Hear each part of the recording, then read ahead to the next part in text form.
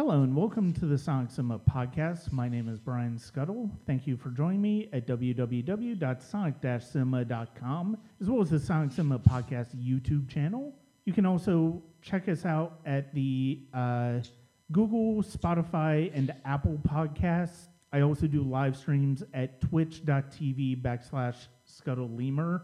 Try to keep those pretty regularly with my work schedule. Has been a bit difficult, but nonetheless, I have been trying to get in at least one live stream a week. That's at twitch.tv/ScuttleLemur.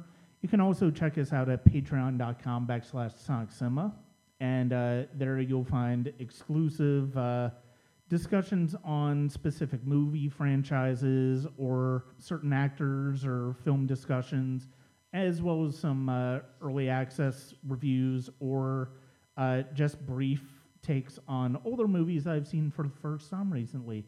That's at patreon.com/SonicCinema.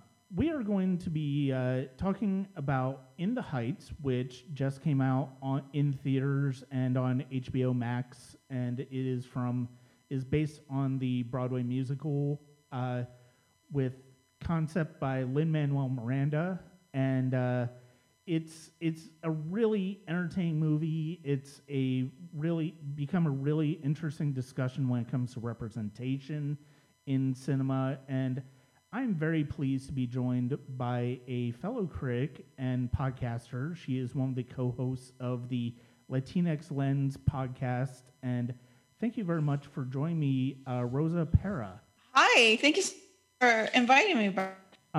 Before we get into In the Heights, since this is your first time on the podcast, I want to give listeners a brief overview on sort of what inspired you to get into movies, what inspired you to start talking about movies, writing about movies, and then also podcasting about movies. Mm-hmm. Yeah, so my my little backstory is a bit interesting because I just happened to just land in film criticism. It wasn't anything planned. I haven't been a big cinephile my entire life. It just something that randomly happened. I was beginning my new job at the hospital where I'm still currently working at, and I was seeking like a daily show or a podcast or something to listen to while working. And then I discovered at the time it was Collider Movie Talk, and which they had like morning shows, like 1 hour shows, or a little bit under. I think it was 30 minutes, 45-minute shows. At 10 in the morning every day, Monday through Friday. They would just talk about movies, talk about movie news, what was coming up. They would also review movies and so on and so forth. So for a good couple of months, I just started to regularly listen to them, and I was very much drawn to the chemistry between the hosts and just the passion and the dedication that these hosts talked movies, how they very much related to movies, how they genuinely loved movies. So every weekend, like every Friday or every Monday, they would talk about the new released films. And I decided that in order for me not to be lost in the conversation, I would start going to the movie theater every weekend and try to watch whatever they were talking about. So by the time it would come back to the week, I would not be as lost in the conversation. So that's how my frequent movie going experience started. And it wouldn't be until a few months later that I would start. I started just with an Instagram page, to be honest. I still have my Instagram page, and that's where it all started. Some friend of mine said, you know what, why don't you just make an Instagram page and then write 1-2 sentences reviews of what movies you've been watching and whether you recommend them or not, since I was going at the movie theater on a weekly basis. And that's how it started. And then slowly but surely, it just slowly evolved into writing about movies. And then it was Wonder Woman. So 2017. From 2017, I haven't been in the field for long.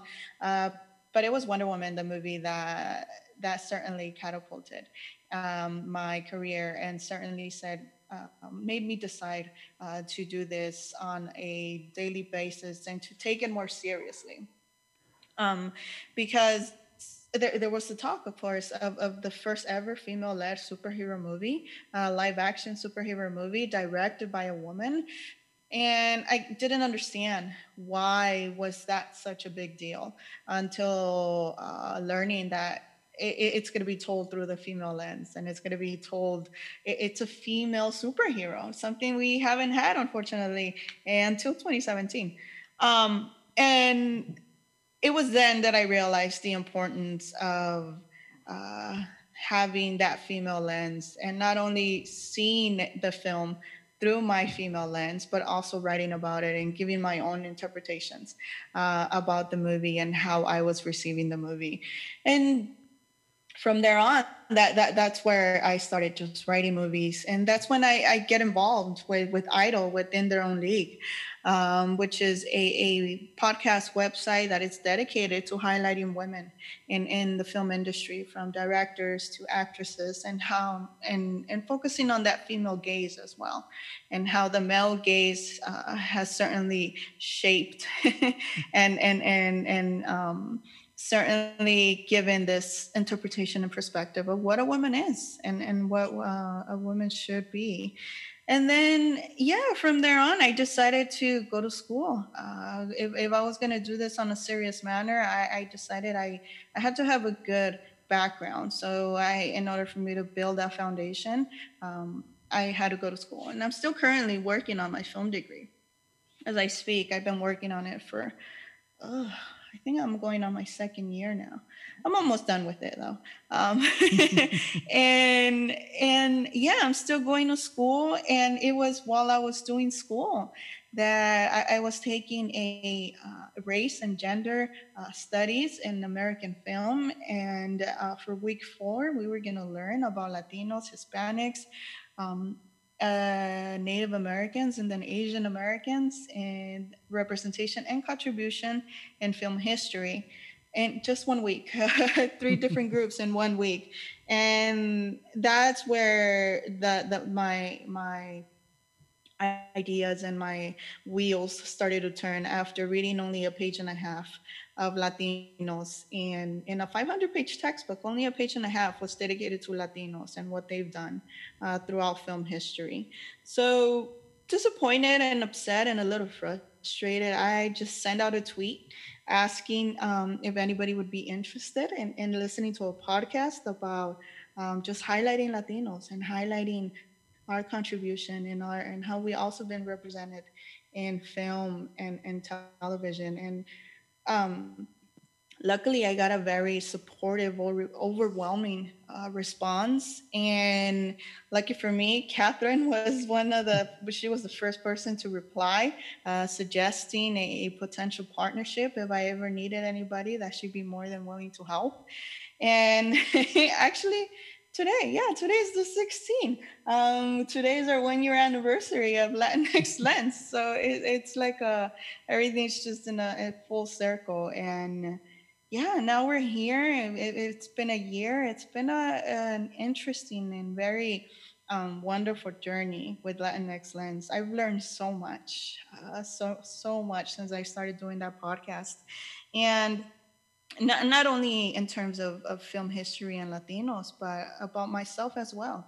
I've come to realize some of my own biases that I had no idea about, just talking about movies and so on and so forth. So that's been an incredible experience. And it's very coincidental and funny that all of this is catapulted, and all of this has been building up to what it is now in the Heights, and how that 1 page and a half in a film history textbook pretty much has not changed anything, because we're still talking about Latino representation. We're still talking about the lack of our representation, and how we need to diversify that and be more inclusive to be able to accurately depict different demographics within our community, because that's a thing that I'm not entirely sure a lot of people necessarily have a grasp or a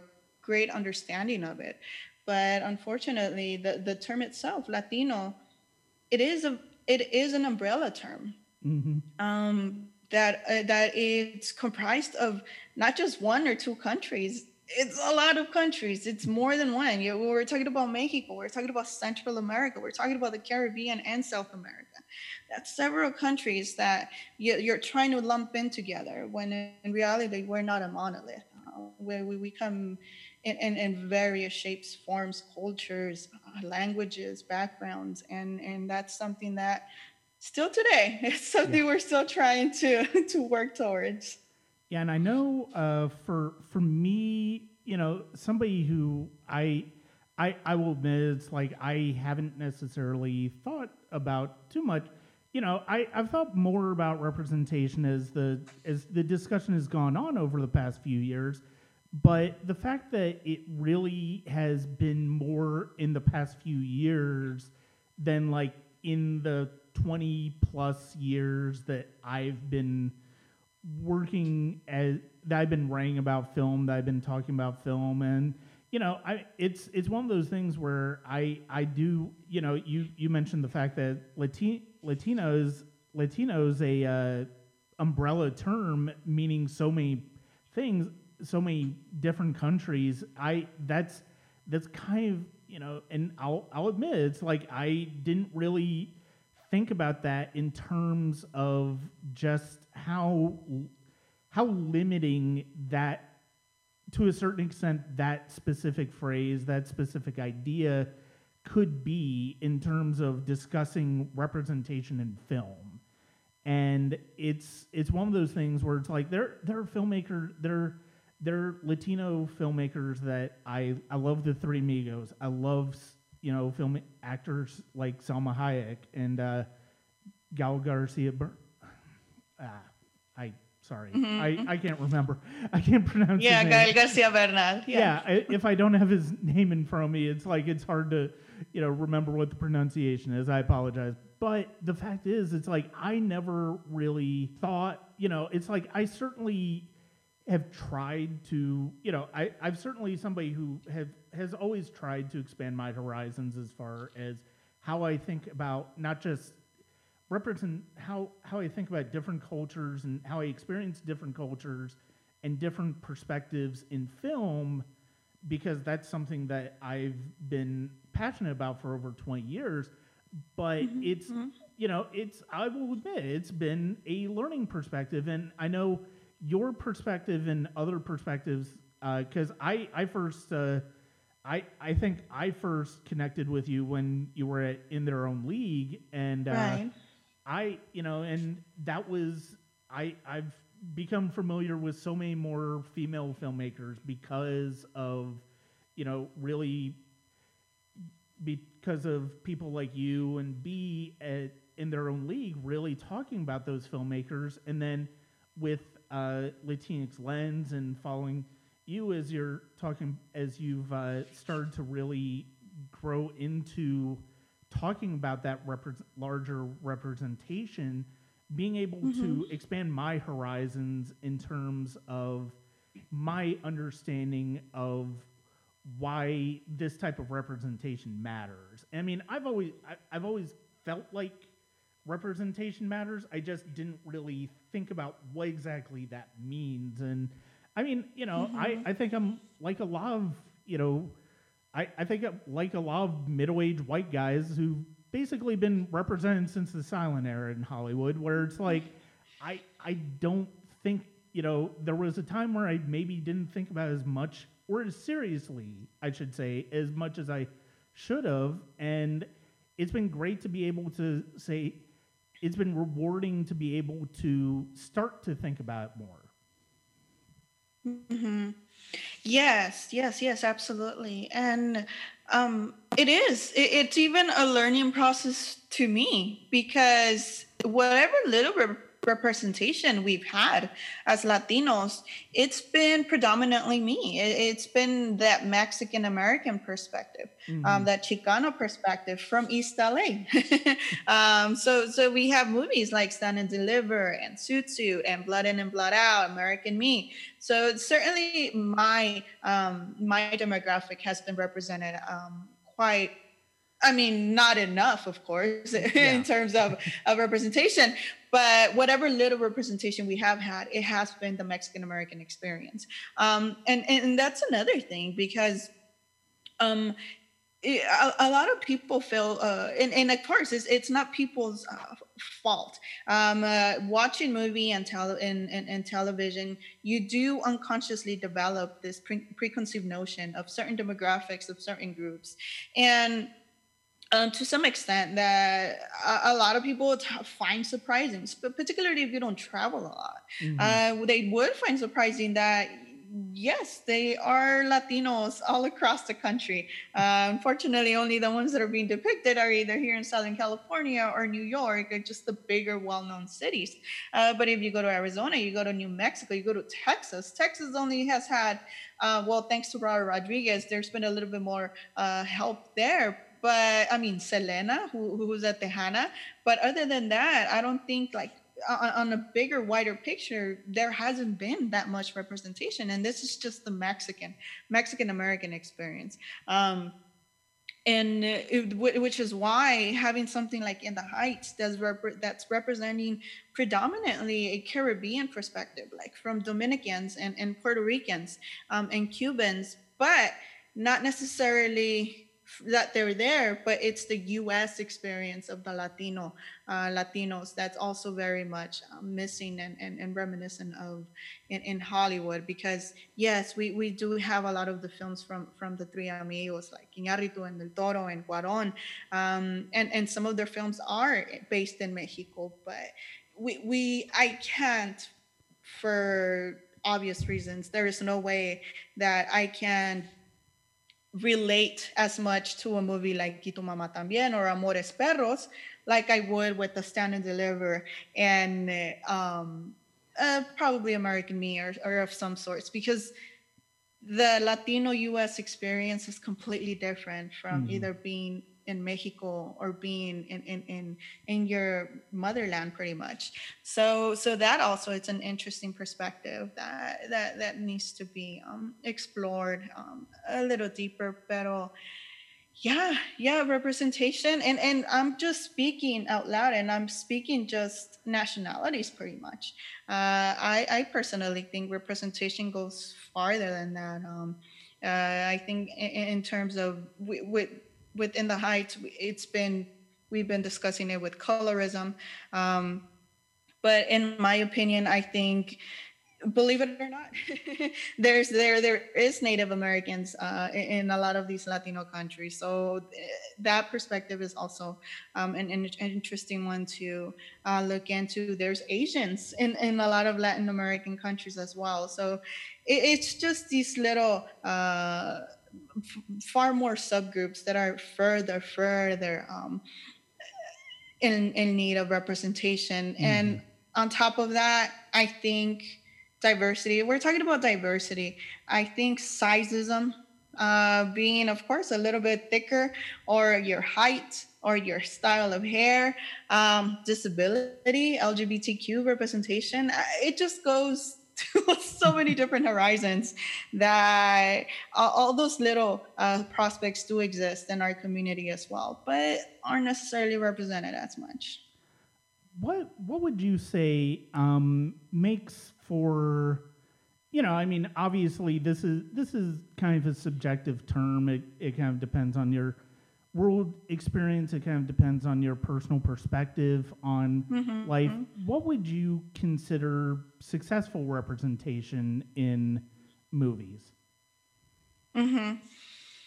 That's a very interesting question, because it's gonna and it's gonna be a very complex answer, because to me, successful representation is where, if not all, but a good majority of people have seen themselves represented in film, more than once. And I think I was being interviewed for something very similar in terms of Latino representation. And this is something I learned while doing Latinx Lens. I was watching the documentary of Danny Trejo, and he was asked what was his thoughts, what was his feeling about um, always constantly being depicted as the inmate, as the bad guy, as the cholo, as the gang member. And his answer was, I am the gang member. I have been in prison. I have been an inmate. So that is me. And I think at that moment I realized, okay, we're always talking about stereotypes, and we're always grouping and labeling stereotypes as either gang members or inmates or maids, criminals, narcos, or construction workers, but they do exist within our Latino community. So I think a successful type of representation is depicting not only those type of characters, but other characters too. Because within our community also, we have astronauts, we have civil rights activists, we have musicians, we have artists, we have medical professionals. I mean, I'm a laboratory scientist. Where's my story? And there's far more. We have athletes. There's so many more professions that Latinos are currently in, that those stories have not been told. We have, of course, we have La Bamba and we have Selena, but we have far more musicians than that. Yeah. We have, I mean, sports films. Come on, we have a lot of athletes. Come on, we have Lionel Messi, we have Pele. I mean, where are those stories? We do have documentaries. I watched the Pele documentary and the Maradona one, but where are the films? Yeah. That are not that. We have astronauts too. We have writers, like novelists and that are in literature and poets. We have a lot. And those are, I think, the stories that we should also be exploring, not just limiting it to just being and I don't actually consider them negative representation when it comes to the mates or the criminals or anything like that, because they do exist. I grew up in East LA. That what you see in American Me, what you see in Blood In and Blood Out, I grew up surrounded by that. It is actually depicted. It's not, to me, it's not a stereotype. It was my childhood. So it's just going outside of that. I think something like Stand and Deliver certainly is something that also takes place in East LA. You do have your gang member representation, but you do have these group of students who are trying to literally pass calculus in the high school years. And because of their complexions, because of their Spanish surnames, because they're Chicanos, they're Mexican Americans, they are already assumed, they're looked upon as less and not smart enough to actually pass calculus. And I kid you not, when I was taking calculus in college, I would watch Stand and Deliver like 4 to 5 times a week, just for motivation purposes. And it worked. I passed. It worked. But stories like that, I mean, we have more than one Jaime Escalante. I'm pretty sure we have professors that have done far more, and not just in East LA, but everywhere else. I mean, Dolores Huerta or Cesar Chavez. I know we have a Cesar Chavez film that was directed by Diego Luna. Not too great, but I'm sure we can do far more. And there's certainly, and also like something that, like Hustlers, for instance, that was starring Jennifer Lopez. And whether you think the profession is morally right or not, that's independently up to the viewer. But these characters were complex. They were layered. And I think that's also another thing that's missing within either our gang films or our inmates or the narcos or the maids or anything like that. They're so one-dimensional and so reduced that oftentimes the lack of complexity adds probably the negative image that a lot of people are taking away from these characters, and it's a various amount of elements that I think that need to be incorporated to have successful representation. But know that Latinos are not only Mexicans, that they don't only live in East LA or New York, they live across the country. And just know that, yeah, we all come in different shapes, forms, and languages. And it's just far more than what we've seen in film. And that's something that I mean, advocating for, being vocal about it, having these conversations certainly help. But I think that's definitely something I'm trying to do with the podcast. Yeah. Trying to seek out the smaller films, the films that don't necessarily get the promotions.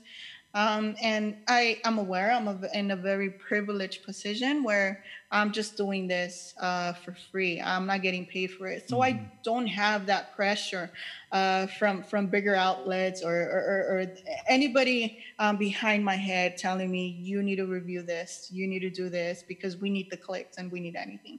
And I think that's certainly something that's advantageous in our end, to being a freelancer and doing our own thing our own way. Because no, go ahead. Oh no! I was just gonna say, because we also like put out tweets asking like up and comer Latino directors if they want to email us their films that still have not found distributors, or short films or anything like that. That also we try to bring a little bit of attention to. So whatever we can do to bring more eyes or any attention to it, we were trying our best as well. Who are some, before we get into In the Heights, who are some filmmakers other than the ones that most people know of that you've really connected with their work? Yes. Well, of course, everybody knows the Three Amigos. I have the unpopular opinion that Alejandro González Iñárritu is my favorite out of the three. I know, I'm sorry, but I think I prefer him over Del Toro and Cuarón. But it's just because out of the three, he's most of the socialist out of the three. And his stories, his vision, and his realism approach to everything is something that very much connects with me. I don't mind losing myself in Del Toro's like imagination. I would love that. I enjoy that every now and then. And Cuarón is perhaps the most versatile out of the three in terms of filmography. He certainly has a diverse set of films. He has the most diverse out of the three. But I mean, I think what Robert Rodriguez has done, and of course everybody knows him, certainly something that it's worth mentioning, because he was one of the first U.S. born Latinos to make it into Hollywood, and not necessarily allow himself to be puppeteered by the Hollywood studios. He certainly wanted his creative control of his films, and he's still ongoing. And one of the very first directors to depict Latinos as just Latinos, not necessarily be pondering our cultural background or identity in films, just like we see in Spy Kids. And we see in We Can Be Heroes. It's just normalized. So that's something very interesting. Alita Battle Angel as well. I think for me, we just recently did an episode on Patricia Cardoso. She's a Colombian filmmaker. She did Real Women Have Curves, a smaller film. I think the female filmmakers, which unfortunately there's not that many Latinas, I'm sad to report. But Patricia Cardoso is one of them. Patricia Regan is the other one. Her films are certainly something that have connected with me a lot. Both of them certainly tell very female-centric narratives, and of course, something that I'm most likely going to connect to. And who else am I thinking of here? Directors. I mean, Edward James Olmos is a director, but we only covered him as an actor. I think. Let me see. I think Pablo Larraín. I think he's a Chilean filmmaker. He's the one that's currently directing Spencer. and he did Jackie, if I'm not mistaken. Let me double check on this. Do not quote me.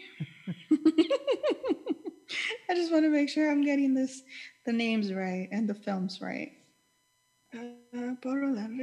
Yes, he's Chilean. Yes, Jackie, and he's currently doing Spencer. Yes.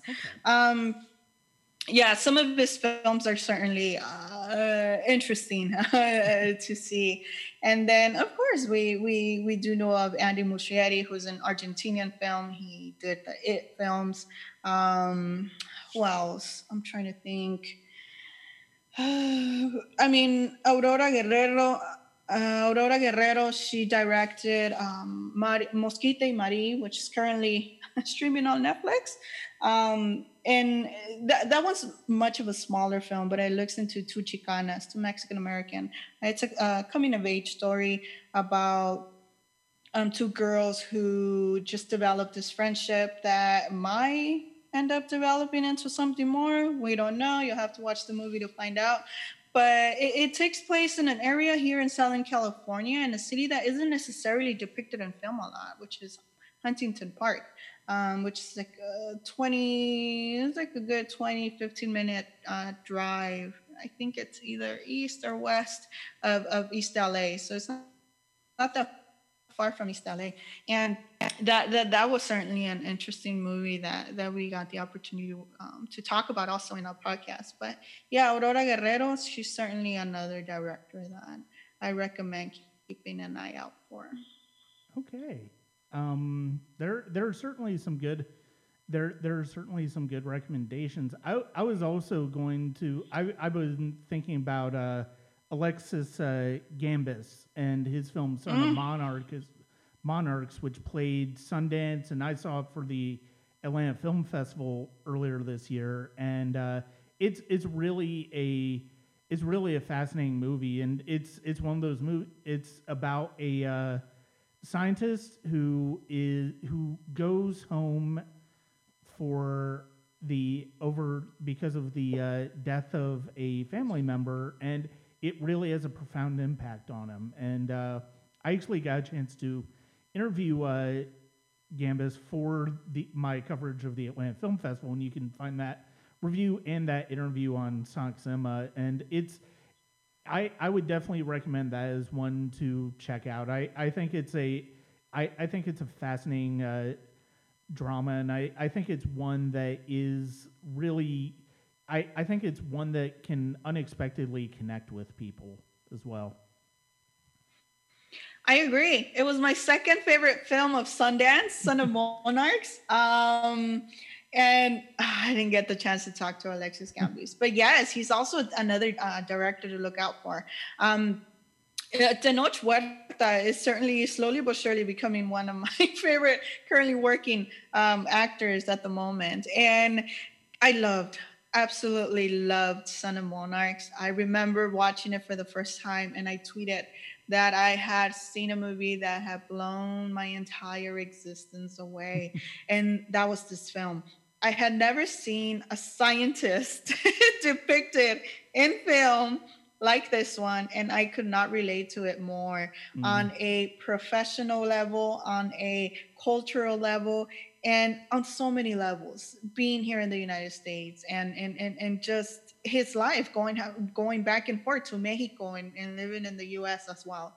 That was certainly something. And of course, they touch upon these social political narratives, and it's visually gorgeous, and how they utilize the monarch butterflies to just not only to symbolize change and perhaps like this metamorphosis, but also as it's a culturally it's also an important cultural element in Mexico. I think it is said that every time the monarch butterfly arrives in Mexico, that's when it's most likely going to start the Day of the Dead. So there's this just cultural connection amongst everything that's just gorgeous and beautiful. And I need to watch it one more time because it's certainly in contention of being one of my favorites. Hopefully it gets distributed this year.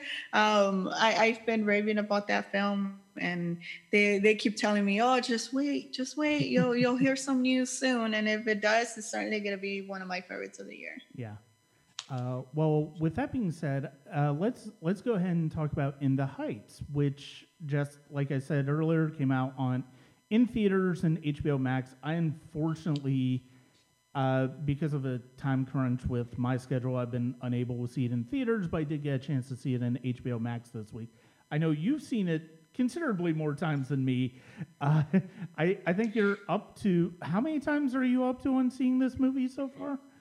As of today, it's been 9 times. Oh, wow. Yeah. Yes. Yeah. It's been a long time since I've seen a movie that many times that was a current movie.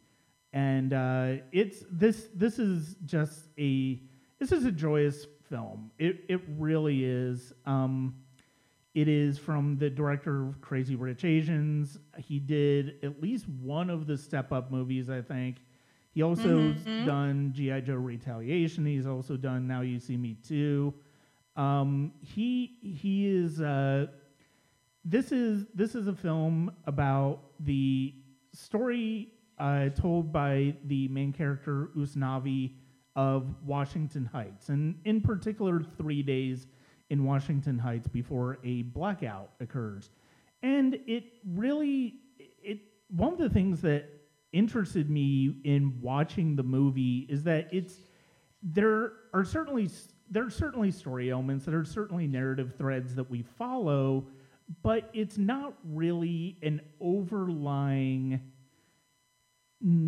big epic arc. It's just a lot of very small controlled arcs, and just to really bring to life the area of Washington Heights in New York. And that's one of the things that I really liked about it, is that it really doesn't feel like it's this big sprawling film, even though it's got some really fantastic and kind of epic dance sequences in it. But it's very down to earth and it's very personal, and that's one of the things I really liked about it. Just to start the ball rolling on discussing it. Yes. I don't even know where to start. and it's not because I know how I feel about the movie. I mean, I've seen it 9 times. It's obviously a rewatchable film. I plan to watch it once more, at least in the theaters, and then I think that's where I'll limit myself. And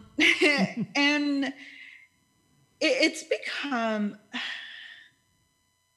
very interesting because of the everything that's been surrounding it. And this was before it started like with the box office, and I think that's the box office numbers and how it performed, and that's I think that something that very much intrigued me, because a lot of people were they overestimated how much it was going to do, and it opened very much lower than they expected, and now there's all these talks about how it's underperforming and how it's a flop and blah blah blah. Independently of the controversies and everything that's been surrounding it, as I've seen this film, it's been growing and growing and growing and growing on me. And as I continue to watch it, I continue to watch it and watch it and watch it and watch it again.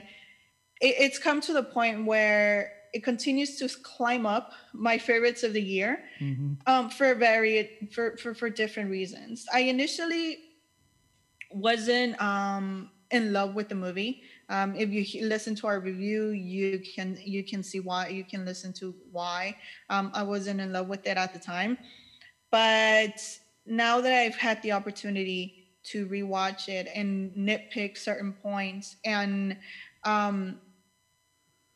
had the chance to just sit with it, because this is not the movie that it has.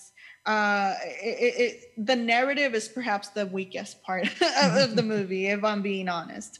And if you're going into this film seeking a very strong narrative and seeking, like you were saying, perhaps a main focus story you're not going to get that. They do give that impression that the story of Usnavi, well, he's certainly the main character. He's the one narrating everything that's going on. And we start with him and then we end the movie with him. So in that sense, yes. But believe it or not, I think he, as much as he is one of the protagonists, there's other characters that do take up the same amount of screen time as he does, and I understand how people can feel like it's a bit um, disjointed in a way, because that's how I felt at first. At first, I was like, "This is too convoluted. You're trying to handle too many storylines, too many subplots. Some of them that don't even have any resolution. So what's going on?" Um, but like you said, this is literally just a movie about a community. And that, I think that's the main storyline here. It's the community of Washington Heights. And these people just happen to live there. They just happen to reside there. Yes, we go alongside them, and their dreams and their struggles and everything they experience. But for people seeking a far more complex and deeper narrative in a musical, you're not going to get that here. This is far more, it's a much more lighter film, lighter in terms of the heaviness, in terms of challenges and the circumstances that these characters face. And the more I watch it, I've come to realize that, yes, some of these characters may seem like they're one layered, very not too complex or stretched out a lot. There were a few times, particularly in the first viewing, when I was with one character and then it took me like 20-30 minutes to see that character again in the film. And then you're like, oh my God, okay, there's this person again. But you know what, as it's just been growing on me, and it's just a movie that, it's a celebration of cultures, a celebration of our own heritage, celebration of dreams. It's one of the very few Latino films that does not involve violence or guns or any trauma porn that we're so accustomed to watching. And I think I when I was being interviewed for Teen Vogue, I said that it was very refreshing to not see a Latino antagonist in this movie. And people replied, well, Mr. Softy is the antagonist. That's that the antagonist we have in this film. A damn ice cream dude who's in his truck taking away the customers of the Piragua guy. That's as bad as we get. And that was so refreshing to watch, that it was just, wow. I was blown away by that, because it's rare. It's rare. It's like I was telling you earlier, where we're so accustomed to seeing the criminals and the inmates and the gangs, that seeing something like this might be shocking at first. But now that I've seen it multiple times, it's been settling in, and I've been able to marinate in it, and it's lovely. The songs are gorgeous. Everything, the choreography, everything, and the storylines. I mean, everything. I love everything. I don't know where you want to go next, but well, it's just, I love it.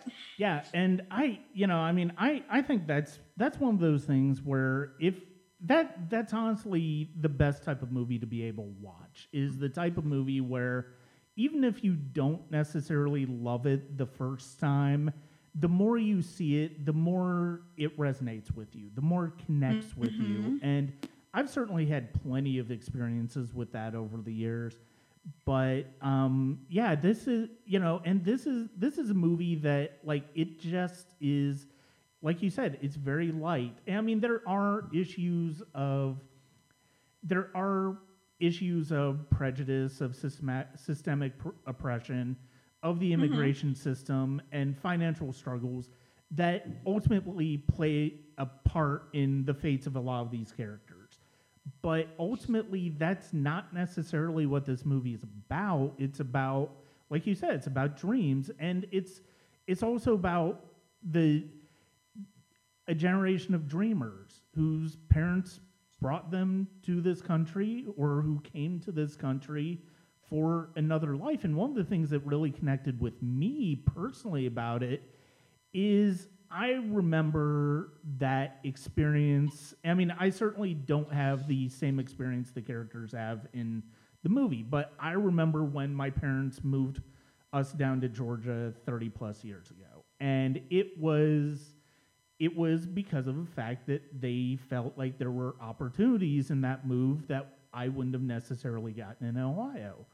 And that is, and that's something that for a time I wrestled with. And it was over, as I grew up, as I became a teenager, as I started to have some of those experiences that they were hoping that I would have, it's like that pain kind of went away, but it also brought up another issue, which I think the movie really handles very well in the dynamic between Nina and Kevin, the Jimmy Smits character, and that is the idea of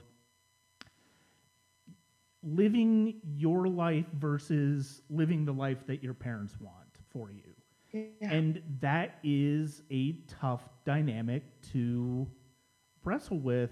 If at times, and I mean, I definitely struggled with in my 20s, and it wasn't until I realized that it's like, you know what? I mean, I've accomplished a lot of things. I mean, I certainly hadn't accomplished a lot of the things that they had by the time I was certain ages and stuff like that, but I had also built a certain life for myself in terms of friends, in terms of loved ones, in terms of people, things that I enjoyed doing, in terms of things that I enjoyed to talk about, and things I was passionate about. And so I connected with, in this film, I connected with the struggle that Nina is feeling when her father is, he's so set on her going to college and having that experience that he didn't have, but she doesn't necessarily want it. And then when she realizes, well, I can still do that and have it mean something that's passionate to me.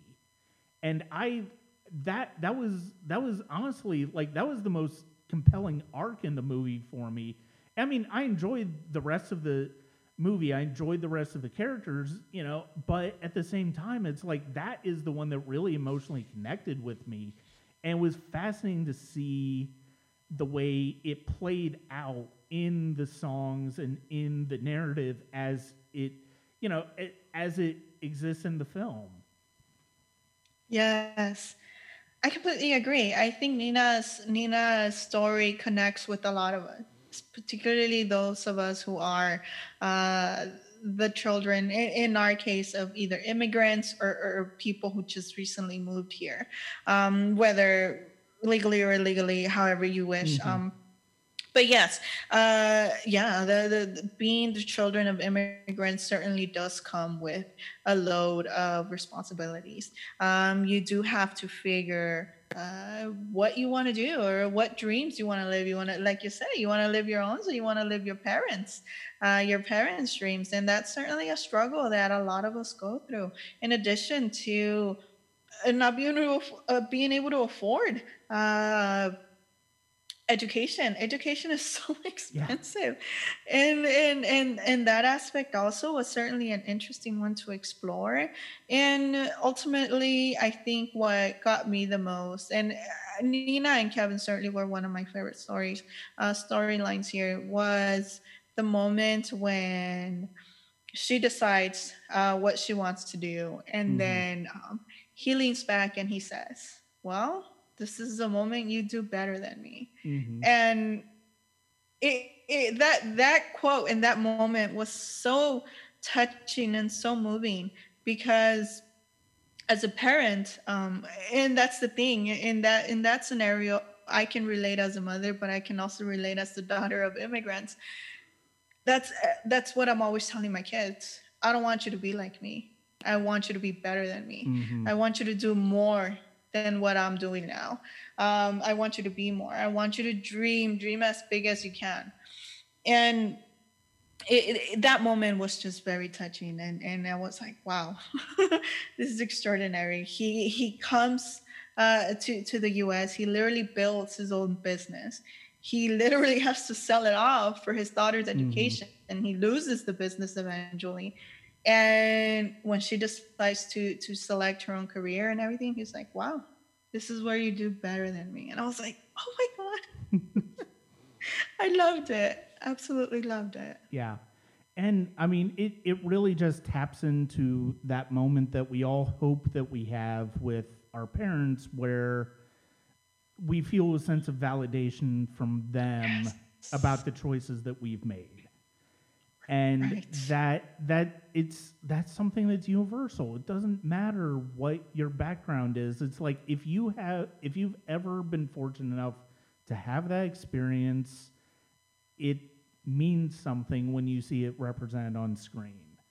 And and Usnavi is definitely the main character, and it's like his sort of love story with Vanessa, and that is, that's I guess that's kind of the sort of the backbone of the movie from a narrative standpoint. It's like, because you always kind of have to have a certain you always kind of have to have a romance at the beginning, at the center of a musical, I guess, to a certain extent. But at the same time, it's Yeah. like, honestly, you have the one with Benny and Nina, and honestly, with Sonny, Usnavi's cousin. It's like that's the most interesting dynamic there, is with Usnavi and Sonny, not so much with Usnavi and Vanessa.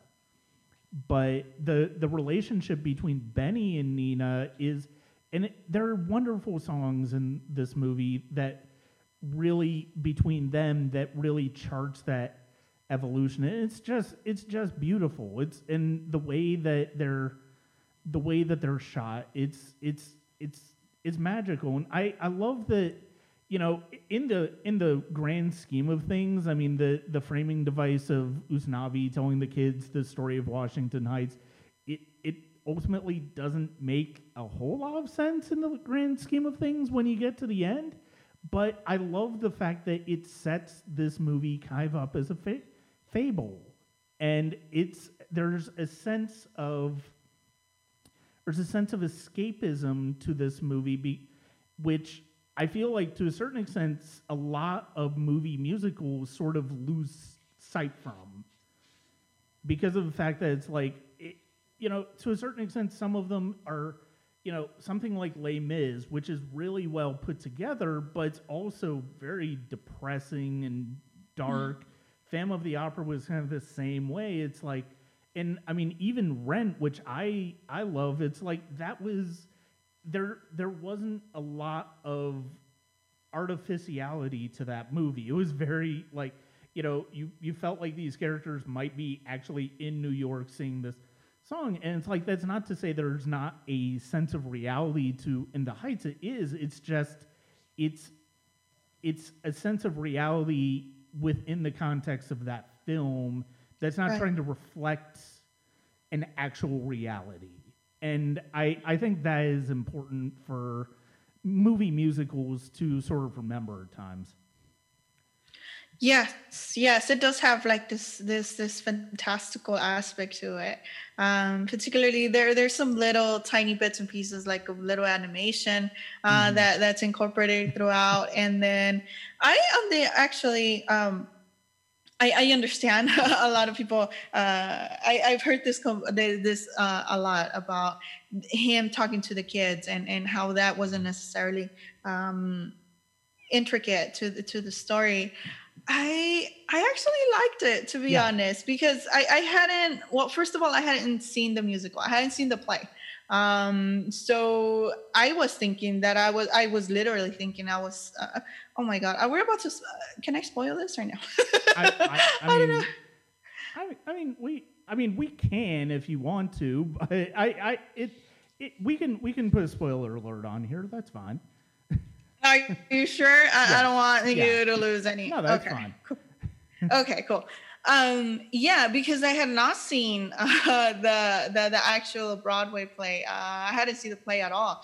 I wasn't sure how this was going to end. I genuinely thought he was in Dominican Republic when all of this was going on. Right. So my expectations were, okay, well, he is leaving. There's no way he's going to stay. So the ending certainly did surprise me a bit. I was not expecting that. And then another part is, and I think, I don't know, I'm not entirely sure if this is a Lin thing, but there's something about legacy and the importance of storytelling, that he does the same thing with Hamilton. And like who dies and who tells your story, and then and all that good stuff. And it's certainly sprinkled here, especially with your newer generation, the one that's growing up. And I find it very interesting, particularly when he starts talking to them and he tells them, Washington Heights, say it so you won't forget it. So our legacy continues going on. It continues. And also incorporated in that is one of my personal favorite scenes, is when they list all these Latinas, all these important Latinas in history and in film, civil activists. We have Frida Kahlo. You have Celia Cruz, a famous musician from Cuba. And you have Dolores Huerta. So the list of the Latinas, that was another one of my favorite parts in the movie, which again, it's pretty much reiterating. I can't talk. To particularly the two little girls, that certainly filled my heart, because now they know who these women are. Yeah. Now they have somebody to look up to, and that little fist bump at the end between those two girls was just, again, it was those little details that were very significant to me. And when my girls watched the movie and the list was going on, I'm like, you need to check out who these women are, what they've done. And I think Rita Moreno is in there too. Rita Moreno and Celia Cruz and Frida Kahlo and Isabel and Sandra Cisneros, a famous author who wrote The House on Mango Street. So yeah, these famous Latinas that now these girls have to look up to. And again, it's the legacy that Latinos continue to live. So that aspect, I personally did like it. It was quite important to me. Perhaps because I was a bit surprised by the ending. I was not expecting that. But for what it stands for, the importance of storytelling and that legacy, and having your children, now that he's been telling the story, I'm pretty sure his daughter, I hope, continues to tell the story and just keeps it going on to her kids and then grandkids and so on and so forth. So I didn't mind it, but I understand why a lot of people wouldn't necessarily be fond of it. Yeah, ultimately, I like the I like the framing device as well for the reason I mentioned earlier, that sort of sets up the movie as a fable, as something that's more a little bit more fantasy. But also, I do actually, and here's where I don't necessarily mind spoiling the ending to it, because of the fact that I think that is sort of the counter of the end of Usnavi's arc, where he realizes that he doesn't need to go to the Dominican Republic to reopen up his father's legacy, and he wants to continue his own. I think that is it's very much in piece with Nina's arc as well, where it's like they basically both come to these realizations of what they want their legacies to be and what the importance of that legacy is. And that's one of the reasons why I do think that's an important part of it, because of the fact that it does set up that idea at the end. Yeah, absolutely. And that's another thing I very much enjoyed about the movie. As uplifting and optimistic as it can be, it doesn't necessarily have like the nicely tied bow and happily ever after for all of the characters. Like the salon ladies, they were literally gentrified out of there. They couldn't afford to pay rent anymore, so they did have to move. They had to leave. Similar thing with Nina. Nina ends up leaving as well. She comes home to, I guess, mentally sort her things out and figure out what she wants to do, and eventually leaves again. And it's this. I love, like, on a macroscopic level, on the bigger lens, how a lot of us, and there's different perspectives. All of us have different dreams. All of us have different views, experiences, and how, for a lot of them, for the main characters, that is, staying in Washington Heights was looked upon as either not being good enough for you to advance your career, which is why we have the character of Vanessa wanting to move uptown, because she feels doing that her career can blossom somehow.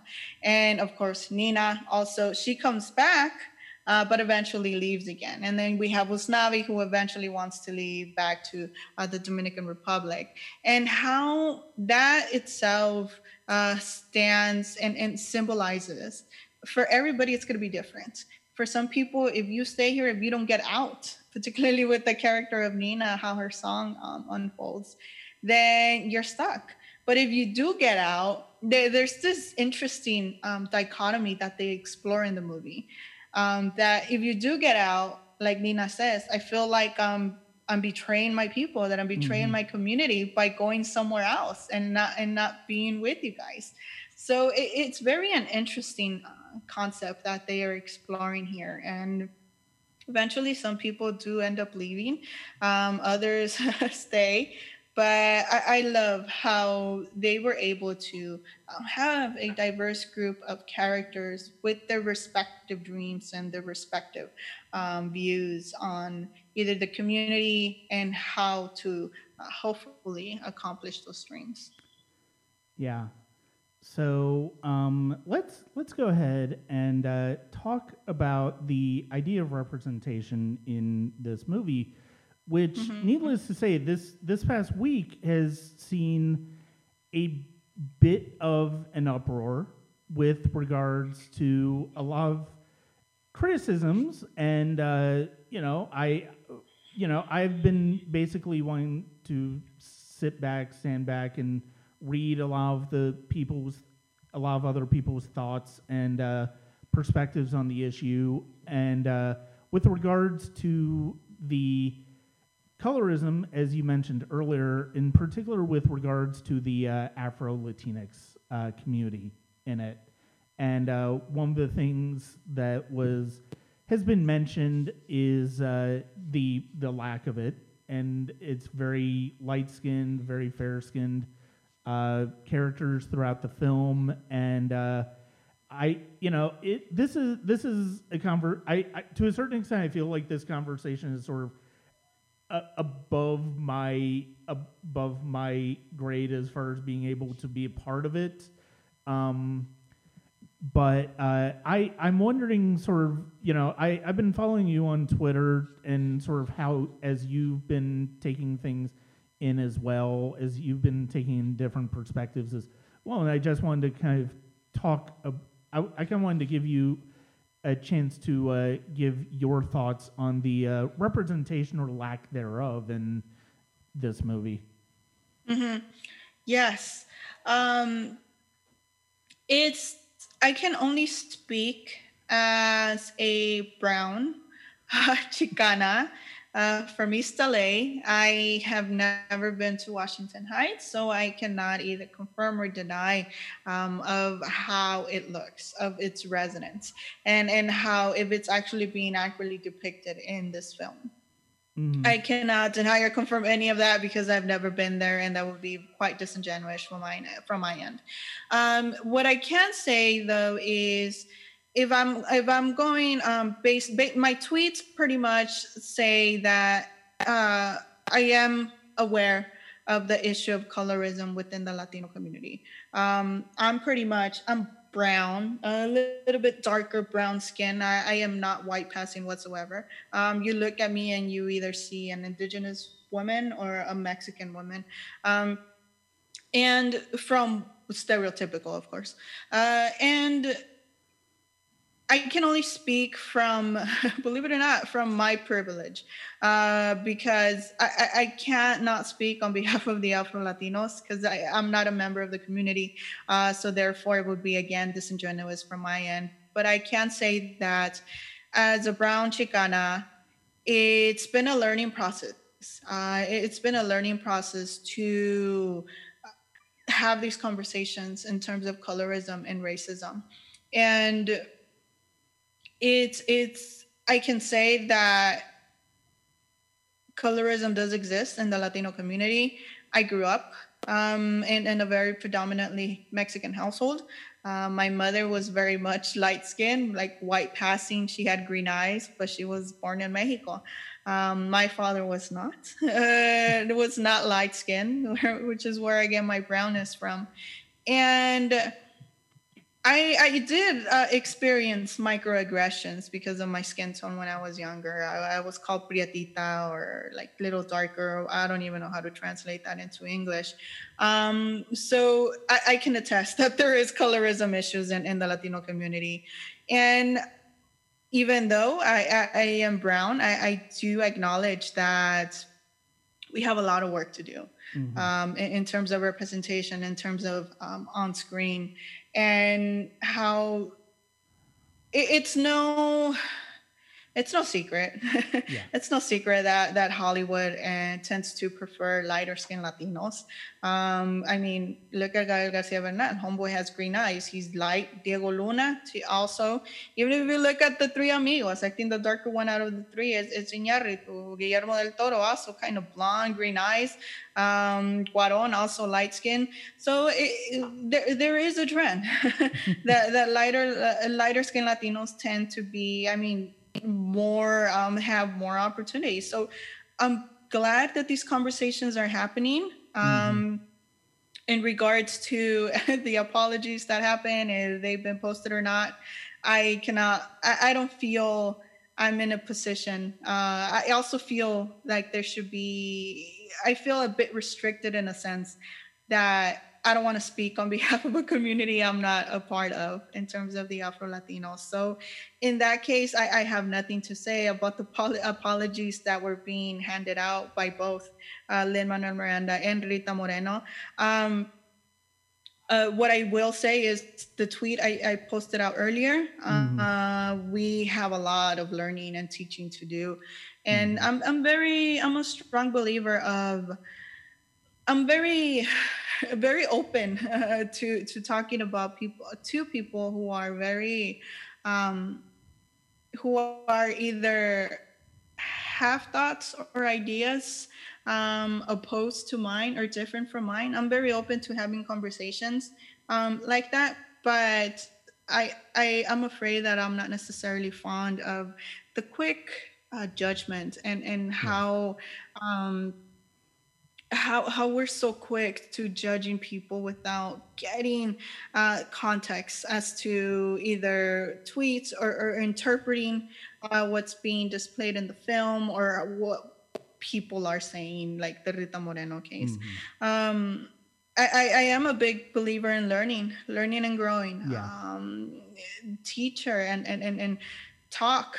Let's have these conversations and why they're important to have them, because that's the only way we're gonna learn and we're gonna grow, and it's the only way for progress.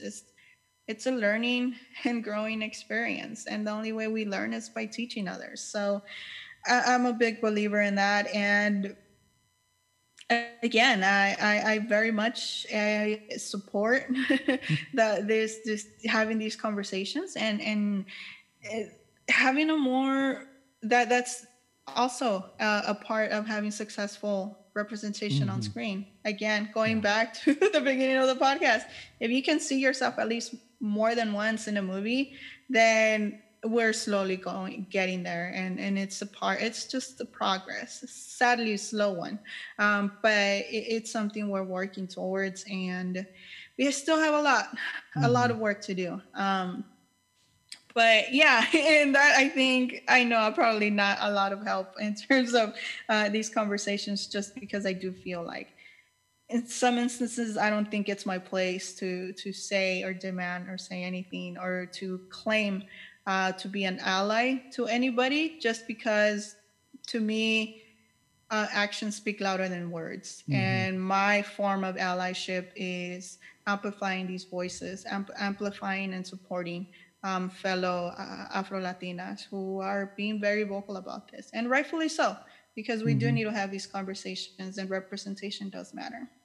Yeah, I do think the conversation is certainly the most important first step, and especially just being able to listen to other people with their grievances, people with their thoughts and feelings on it. And I mean, not trying to just not trying to silence them, but allowing them to speak their mind and to be able to take it in as much without judgment as we can. And I think that that's the most important thing. I mean, that's part of the reason why it's like I certainly, like I said, I'm certainly not somebody who can, who can speak intelligently on these. And I mean, I'm learning too, and it's like I'm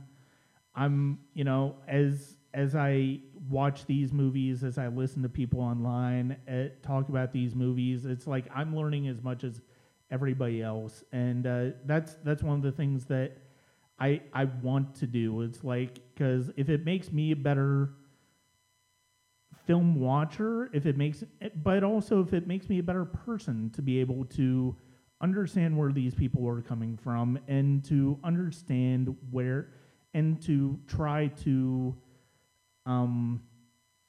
amplify these voices as much as I can to get their thoughts and feelings heard. I mean, that's ultimately the most important thing. I mean, you and I both have platforms in which we can amplify voices that we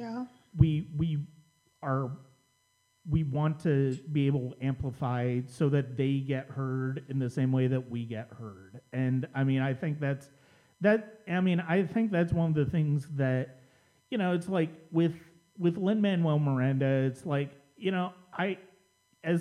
I've also been a creative artist over the years, and I mean, you basically create from your own experiences, and that, could have been more his experience. And it's like, it's not to say that it's not to say, and art is never created within, is always created within the bubble of the artist. It's like, you can try to be as inclusive as possible when you make it, but at the same time, it's like, it's going to be as much about your personal life experiences than not. And I think that's one of those things, and that's one of the things that I want to say about it doesn't necessarily, to a certain extent, it doesn't I wouldn't necessarily say it diminishes the art that Lin-Manuel Miranda created, because he is responsible for some wonderful songs in this and Hamilton. He's responsible for some really fascinating discussions on topics that interested him, whether it's in The Heights or Hamilton. And I think he does. I think he does that successfully, even if there's still flaws that can be seen within the way those are presented. Yeah, sometimes from my end, I think the best thing I can do, because again, it's just been recently, and again, doing this podcast, doing my podcast, and being on Twitter has taught me a lot as well. And in terms of biases that I wasn't aware of, or just knee-jerk reactions that I would immediately have without necessarily thinking about it. And it's been a learning process. It's been a learning experience that I'm sure I still have a lot to learn. And thankfully, I do have friends and people I do follow on Twitter who are very knowledgeable, and they're intellectuals in terms of representation. And I think there's times that the best thing that I can do is just shut up and listen to them and see what they have to say, learn, amplify their voices, and just be there and support them, however we wish to do that, either when amplifying either articles or tweets, or just passing along the information, because that does help a lot. In terms, and one example that I'm going to be completely honest with you was Latinos winning Oscars. I was always I was always saying that Rita Moreno was the only woman in the history of the Academy Award, the only Latina to win an Academy Award, until it was brought to my attention that Lupita Nyong'o is Mexican. I wasn't aware of that. I wasn't aware that she was Mexican. And now, I mean, it's good to know now there's two Latinas in the history of the Academy Awards. But again, it's a learning process. Yeah. And it's something that we can, only thing we can do, me as one of the privileged Latinas who does see herself on screen a little bit more often than my fellow Afro Latinos, all I can do is help and speak up and help amplify their voices and do something about it, because my silence is certainly, unfortunately, adding to the oppression and the continuous exclusion of that representation. So yeah, it's I can see how it can be a bit difficult or uncomfortable to have these conversations, but at the end of the day, we need to have them. Otherwise, we're not going to go anywhere. If we don't have these conversations, there's going to be no progress. So from my end, I listen, I help, I amplify, and I do my best to learn and just do my part. And at times, like I said, just staying quiet and letting and learning and just grasping everything. And I'm never ever, and I'm very well aware of that, I'm never gonna know what it's like to be a Black person in this country. I know what it is to be a brown one, not a Black one. However, it does not necessarily mean I have to be desensitized of their experience just because I don't know what it's like. Yeah. All these stories, everything we've heard in the news or through friends or anything like that, we just have to support, try to do our part, and just be an ally, and just be in solidarity with them, and do our end and do our part to try to amplify their voices, their stories, because all of our stories matter. Yeah.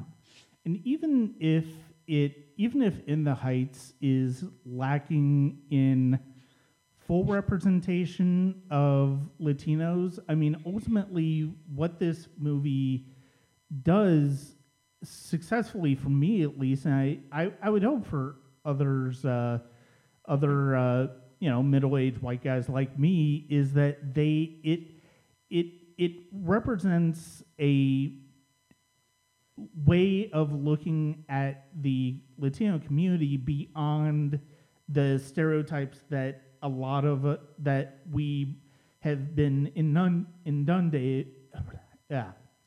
That we've basically had our entire lives in terms of Latino characters, Mexican characters, and just in general, sort of the types of characters that Danny Trejo's played over the years, and that's where a movie like In the Heights, and you mentioned Spy Kids, that's an excellent example, and it's one that I love that movie when it came out 20 years ago, and it's hard to believe it's 20 years, but the thing is, it's like that type of it, even if it's not even if it's lacking in full representation of the community, I think it does, at least from my outsider's perspective, still represent the community well because of the fact that it gives us characters that we can relate to, characters that we can empathize with, but ultimately characters that are very much